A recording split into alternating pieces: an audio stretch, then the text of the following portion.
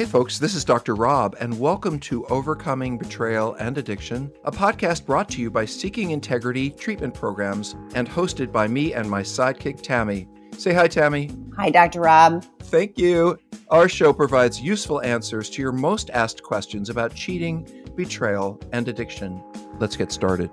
My partner of 7 years is a sex, love, and porn addict. We were living together when I first made my first discovery in May of 2020, and I finally realized he's an addict in December of 2020, after more discoveries and voluntary disclosures. Given the duration, depth, and breadth of his addiction, I asked him to move out to keep me safe, which he did, and we're no longer having any sexual contact. He admits he has an addiction to porn and agreed to seek treatment, and up to this point has attended 2 regular therapy appointments. I'm frustrated. I'm frustrated at the lack of progress and wondering what to do next. I've been educating myself and getting help from a CSAT and joined a betrayal partners group. Aside from his addiction and the havoc it wreaks, we are happy as a couple and want to stay together. From a pro-dependent perspective, will you please provide some healthy examples of what additional boundaries I should consider putting in place? Okay, so let me quickly explain codependence really quickly. Codependence is about the partner. It's about if you need to detach for yourself and take care of yourself, that's what you need to do. And if you need to stay close and really help and be supportive for yourself in the situation, that's what you need to do. But nobody says no one says, and I wrote it in Codependence, you have to stick by someone's side no matter what. I mean, if they hit you or they're violating your beliefs and they refuse to respond to you, I wouldn't be hanging around. I think it's out of your love for them and yourself that you say, I can't do this. But that's very different. Prodependence, a book I wrote to counter codependency, simply says that you're there because you love them. And you might need to move away from them, but it's not because there's something wrong with you and you won't grow until you detach. It's more about, I need to move away from the situation because it's so damaging to me in the present, or because this person is not being helped by my being around. They're just, whatever that is. So first, it really is, codependence is about supporting the partner into all of your choices are good ones because you love this person and you want the best from it. There's nothing wrong with you, but you haven't been victimized and harmed by this situation. And you need to do whatever it is to take care of yourself. As opposed, again, codependency is more like you'll never grow while you stay close to this person. I think you can grow either way, but you got to keep yourself safe. And I wanted to preface that question by saying that because what I'm hearing here, Tammy, is this person kind of saying, well, if I come from a perspective of love and connection and, why would I do anything stronger? Or how can I set a boundary from that perspective? And a couple of things I think are in there. I'm sorry to delay this. It's a very long question. So first of all, frustrated with this lack of progress. I would be too. I think there's a lot of partners who are frustrated because in the beginning, many addicts will give lip service. It's like, well, I'll do this meeting. I'll go to a couple of therapy sessions. I'll read this book and maybe that'll shut her up or get me back in where I want to get into or impress her or him in some way. So just because someone agrees to it, that they're seeking some kind of treatment and have attended to a couple of meetings. Oh, by the way, they had that book, Sex Addiction 101 that I wrote. I think it's over 200 pages. So I don't think he's gotten very far considering this happened in December. So I'm sorry, I am feeling a sense of frustration because I feel like you are tolerating things that are not good for you. No matter how much you love someone, you don't want to be around when they're hurting you. And I have to say something else, and I really mean this with all love and respect. You say, we are, aside from this, basically, we're happy as a couple and we want to stay together. Well, I want you to stay together too. All the work that Tammy and I do, I think, is with a strong belief that people who have underlying solid relationships, aside from this, we want you to work them out. But if you can, but that doesn't mean that, what did I want to say here? Let me see it. That doesn't mean you're, how do I say this? I talked to a couple recently is the best way I can say it. And they said, oh my God, our relationship is so happy. We enjoy ourselves so much. It's just that he's seen, 40 sex workers and, seen all these affairs and went to strip clubs. Other than that, when I didn't know about that, we had a great relationship. It's just not true because this person you love was not fully there in your relationship. They took their anger, their frustration, their unhappiness, and they took it to other people. They took their needfulness for attention and validation, and they let you get the superficial, and they went over here for the distraction. So I don't think, all due respect, I don't think all the love you talk about could be there because I think you're too close to see this person. And ultimately, we want to see the people that we love as better than they are. But it sounds like your partner is a little more troubled than you'd like to see him. And I would also like to suggest that happiness is not experienced when there's not a lack of integrity. The reason that we named our treatment program Seeking Integrity is I believe that couples and individuals can only be happy when all the cards are on the table and you're seeing the whole person as they are. So maybe you saw the happy, fun partner that you experienced, but you didn't experience the whole person. And so, I'll say this again, one more thing. I've worked with a lot of couples. How do I say this? Here's something they say about therapy. Sometimes it feels worse before it gets better. Therapy will bring up things that make you feel bad, and you leave some days and you're like, oh my God, why did I go? But over time, it helps you put together pieces that will help you grow for sure. And so what I would say is for couples who are feeling like, oh, we love each other and everything's great, except 2 months ago, I found out this person's ruined my life. I would say that you might need to question the way that you look at happiness and connection for the two of you. It may well be that some things are lacking, and maybe because you're so close together, you can't see it. Tammy, you're nodding your head, so I know you're in the group. I am. Well, I was like, oh, this feels so compartmentalized on both sides, quite frankly. So like, I'm glad you're here. I'm glad you set the healthy boundary for he moved out. But yeah, his lack of progress, 90 days during COVID, I'm sorry, what else are you going to do? You're going to engage in recovery with as much energy as you engaged in the acting out. And Dr. Robb's, and Sex Addiction 101 is not a hard read. It's not like War and Peace. This is 200 pages, but it's not that difficult. We even have a class. He could have completed twice. He could have completed, the January or February level 1 Sex and Porn Addiction 101 course. We have one starting April 7th. But those are online, 60 minutes every week, or 90 minutes every week, 6 weeks, to guide through, have a facilitator walk through the Sex Addiction 101 workbook. It's not that hard, and 2 therapy appointments in 3 months. I mean, like if he had 2 therapy appointments a week, that would be like maybe, but yeah. So what I hear is, so let's go back to her specific question is, what additional boundaries should I consider putting into place? So that's a great question. I know what I would do. I would say, until I see the kind of progress that makes me feel safe, not that you need to do for you, but that makes me feel safe, I don't want to talk to you outside of therapy. Or I don't want you to text me or email me. If I feel like reaching out to you, I will. Some people need to change the locks. Really, I will tell you, and I think we have 5 guys in treatment right now at the center, Tammy, and I think all of them are married, and every one of them would have come in and said, I'm here to save my relationship. So trust me. And even if one wasn't married, they'd be there because they want to save a relationship with their workers. It's all about our relationships that we want to protect and take care of in the end. And so the threat of the loss of your happy relationship should motivate this person to want to get better. Now, I have to say, and I'll just say to you honestly, you've been apart for 1.5 years, or what is it? How long? December 2020 wasn't that long ago. So how long have they been not living together? God, there's 16 questions. We have to finish one, but it's a good one. I know. So they've not been living together since December. Okay, so that's only a couple of months. So, I mean, first of all, this is just the beginning of a process, but the less progress I see, the less engaged I would be. Ooh, I like that. The less progress you see, the less engaged you should be, because progress is what makes you feel safe and makes you feel safe around your family. It's really not up to this person to decide what choices you make for yourself. There. Okay. So 19 let's to go. Yes. Okay. So next is porn and sex addiction always a progressive illness if the addict doesn't get help? I know everyone is different, but are there stages that the progression generally happens? My porn addicted, sex addicted ended our marriage last March. We've been separated. He told me he would wait to file divorce until our daughter graduated college this May. Instead, he blindsided me today with divorce papers as I was walking out the door to pick up our daughter from college. His father passed away a month ago, and he seems to be getting worse. I'm shocked that he didn't even seem to think about dropping off the papers right before I was getting our daughter. Oh.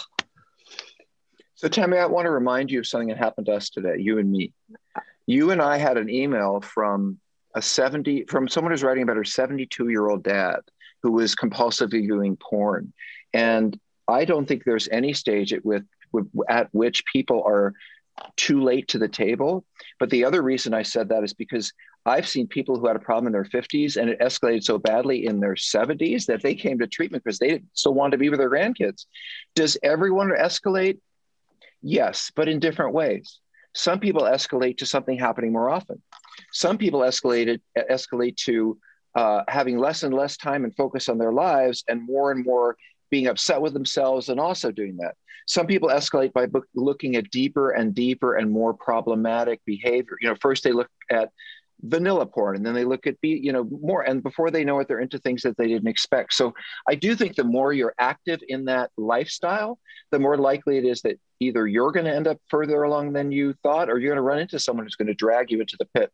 And just to say it, I don't know your spouse at all, your life circumstances, but I know a lot of people who started out seeing sex workers and ended up as drug addicts because and guys in their 50s, try a little of this, try a little of that. Oh, honey, I really love you. And before you know it, they're doing a lot of drugs. And those are the guys we see at times, those 50-year-olds who come in doing drugs and struggling with sex. So anyway, I would trust your concerns. Oh, and one more thing, this guy's crazy. Like, no offense, but why are you even worrying about him when he gave you divorce papers as you were going to your daughter's? I mean, the whole thing is just, I don't want to use the bad language that I thought of, some kind of show. But okay, one more thing. You said his father passed away a month ago and he seems to be getting worse. And my response to it is, what do you care?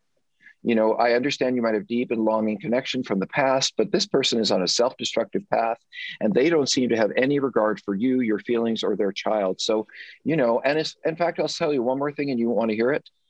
I have a feeling that this person's already moved on to someone else. You're getting these divorce papers for a reason. He said he would do it later, but all of a sudden he wants to do it now. And May is a while from now. So I'm thinking, no offense, but I know my clients, he's found somebody, that person has said, well, why are you still married or whatever? And he's decided to push it forward. So yeah, that's my response. I don't know, Tammy, do you have something else? No, give your daughter a hug. You've got the daughter. That's what I was thinking. So, okay. I am a spouse and am confused about which version of my essay is the true self we married before his addiction took over. Did I marry the mask, the false self? Then when the addiction took over, he turned into his real self when the mask fell away, meaning he is essentially a bad person. Oh, I hate when people say addicts are bad people. So I'm going to point that out. It's like, I don't think we're bad people. I think we're broken people. But having good and bad and moralistic, I really struggled with that. So I'm gonna invite you to look at it as, wow, somebody's really, like we were talking about, has progressive disease. So, is somebody with cancer a bad person? Do we choose poorly? Absolutely. Do we hurt lots of people? Absolutely. But we can do it differently. So I'll shut up. What do you think, Dr. Rob? No, I agree, Tammy. And I don't take it personally, but you and I are both addicts. And I know that with a lot of support and the right direction, we have grown to be better people. But that doesn't mean we weren't good people who were doing bad things. You have to understand, every person I work with has trauma. Every person I work with has profound abuse. Every man I work with was neglected. All of us, including myself, had a shit show as a childhood. There, I said that word. It made me say it all the time. So from my perspective, because this isn't someone who hurt me, this is a very broken person who has missed out on life because they're escaping into something over here and they're missing the most important thing in life, which is home and family and connection. So what is he doing? He is actually running away from the thing that would bring him the most help, support, and love and stability. That's not bad. That's crazy. So I often say to I won't say this to you, but our clients, I'm not a client right now, but trust me, we have issues. And I'll say this, I cannot treat a bad person. I cannot turn a bad person into a good person. I have no magic wand. This is not Harry Potter, and I can't do that. But I can turn a broken person into someone who is stronger and more self-aware and more available. So I think we both have strong feelings about that, because you can't grow from being a bad person. I'm sorry. Bad people go to prison. Broken people get help and get better. Now, you may not want to love this person in this situation, and I could understand that, but someone else will. Some of us like broken people that are already on the road to recovery. Okay, the other thing I want to say about, there's so many questions in these questions, Tammy. I don't think I am did I drink too much coffee? I feel like I'm going. Just keep going. You're doing great. Okay, at least I remember things. So the other thing I want to tell you is, I think what hurts the spouses that have been through this for a while is, I thought I knew him. I thought I knew, or her. I thought I knew all about them. I thought when we got together, we would tell each other endless stories about everything. I mean, I knew they wouldn't hide anything from me. And when we met with the premarital counseling, and they said, "Is there anything you want to share with each other?" You know, I knew we would have said it, but understand, there's a whole part of this person you don't know. Almost all the guys I work with, and some of the women profoundly knew that there was something not right about intimacy, relationships, connection. Any guy at Seeking Integrity will tell you with a little bit of shove that he knew he had issues long before he met his partner on some level. I think I knew when I was 12, really, on some level. So what was I going to say? And I see I did lose my memory. Hold on a second. Okay, so I think there's always been a mask. And what I would tell you is many of the men I work with deliberately hide things about themselves that we don't want you to see because we're afraid you won't marry us. And we're afraid you won't want to live with us. And we're afraid you will leave us, and we love you. So we just leave parts out. And I think this is one of the most painful things of the spouse is, especially, you know, well, under many circumstances, is two things. One is, if I'd known about this, I would have helped you. We could have worked on this together. Had you let me know 20 years ago, you know. And the other thing is, how dare you ask me to marry you and live with me all those years without telling me who you really are? And how come I didn't have a choice about who I married because you left this whole part out? So a little of this, a little of that, but number one, we're not bad. And number two, part of us is masked our whole lives until we get well. And it isn't just sex addiction. It doesn't matter which form of addiction, we're all masks. I mean, like that is, it helps us compartmentalize and not have to show you the real us. So, or ourselves.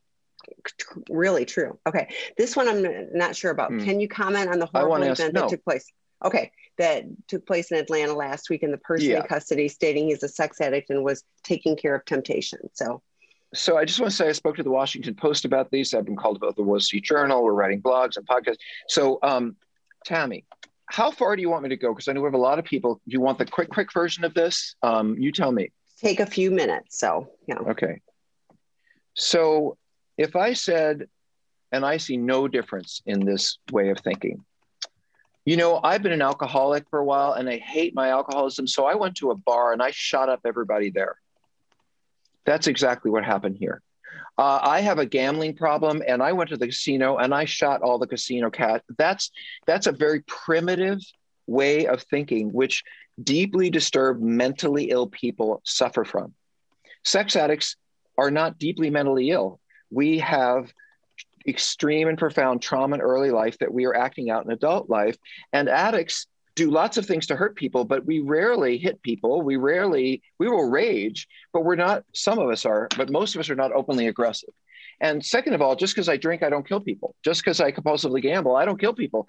If the man is a sex addict, which may well be true, he's also crazy. He's also psychotic. He's also schizophrenic. And by the way, early 20s in men is when you start to see mania and bipolar disorder and schizophrenia. So I would imagine this man was having a psychotic break. He was not seeing reality clearly. And this is what happens in these cases. People like this hate themselves for their sexual behavior. They hate what they're doing, as many of us do. And in this case, this man had a very strong religious background. So that gave him more reasons to hate himself. And he was crazy. So sometimes people who are really troubled will say, it isn't my fault, it's theirs. And that's a way to feel better. I'll give you a simple example. I worked with a client a number of years ago. He was out at a store and he was trying really hard to recovery. And he came into our group therapy like an hour after he went shopping. And he said, I'm so angry. Why are you angry? Because there was this woman at the store and she was wearing such a short skirt and a halter. How could she dress like that when I'm trying so hard to recover? It's that kind of thinking. It's that I don't want to look at myself for how troubled and unhappy I am. So if I'm also mentally ill, it's easy to say, oh, if I just got rid of all those sex workers, I wouldn't have a problem anymore, rather than I am the source of the problem because someone who's that troubled would not be able to tolerate that. And I'll say one thing more. Well, I won't say that. Never mind. I'll leave it to the newspapers. But I deeply feel that my entire experience in 35 years working with these issues and 25 years of being licensed at any clinician I've ever spoken to, ever, tells me that this man had a much more profound problem than an addiction. And by the way, if someone comes into a treatment center with gambling or sex or alcohol, whatever it is, and they are schizophrenic and they are bipolar and they have a major mental health disorder, we have to deal with that first. they're not thinking clearly. They're not present. They're going to do all kinds of crazy things because they're crazy. And once we stabilize crazy, like really crazy, then we can get into the day by day, moment by moment crazy that defines addiction. How was that? Excellent. I'm going to leave it at there. So, okay. Absolutely. The next question. I'm a 42-year-old single gay man. In your Sex Addiction 101 book, you address sexual arousal template. As I wrote down my sexual history, I see a pattern of finding people who want to hurt me physically or give me STDs. Is this permanently in my sexual arousal template? Can it be changed? Okay, well, first of all, I wrote a book for you. And that book is called Cruise Control. Maybe if Tammy wouldn't mind dropping it in there. It's called Cruise Control, Understanding Sex Addiction in Gay Men. It was my second book. It was revised just a few years ago because of meth and marriage and apps. I had to revise it. But in any case, I wrote a book about being a gay man who's trying to achieve sexual recovery in gay culture. Because if you're in gay male culture, it's very much trying to get sober around sex is like trying to get sober around alcohol if you work in a bar. You know, everyone's drinking, everyone looks fine. So in the gay world, lots of people are having sex in ways they wouldn't in the straight world, and that's fine with everyone, except if you have a problem. And then it's hard to know what is a problem and what everybody's doing. So that wasn't your question, but I want to say that is why I wrote Cruise Control. And I get 12 cents for every book that I wrote. Publishers get the rest. So I ain't making a lot of money if you buy a book, but this will really help you. The other piece that you actually ask about. So I would just say this. It's funny. I used to say to myself, I don't know if I'm depressed and that makes me sexually act out, or am I sexually acting out and then it makes me depressed?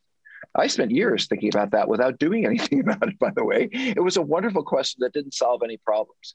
So, we could say that you hate yourself so much about what you're doing and the places you're doing it, that you don't give a shit about yourself and you don't care what people do to you.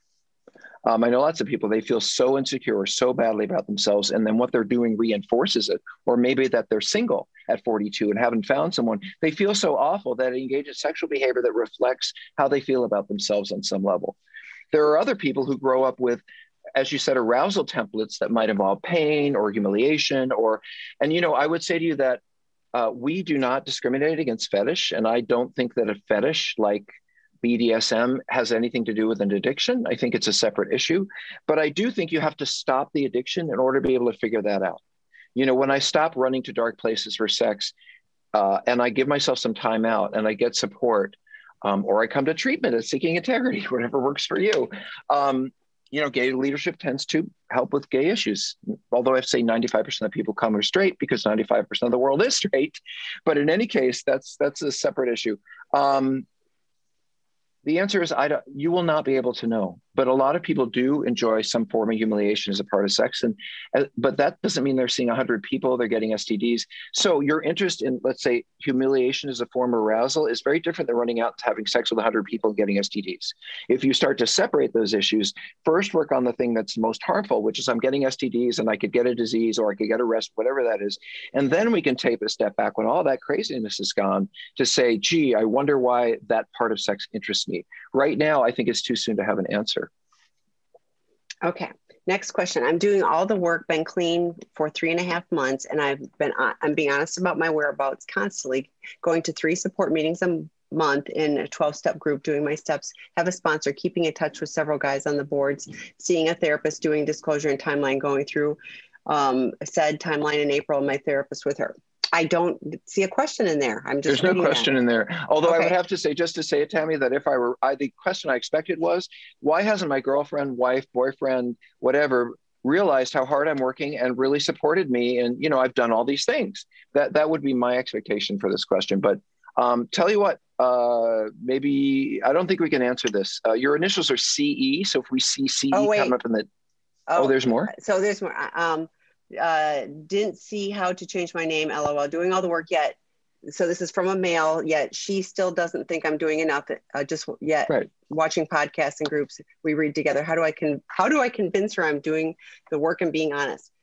Tammy, am I a swami when I say I knew what the rest of that question was? There you go. Is it the question that every man asks when he's 3.5 months sober or whatever? Yeah, and I'm going to 3 support meetings a month is like, I was going to. Why don't you talk about that? Yeah, I was going to say, I was going, and this was I'm sorry, but back in the olden days when there were less meetings, I was going to 10 meetings a week, And you had to get every in your week. car.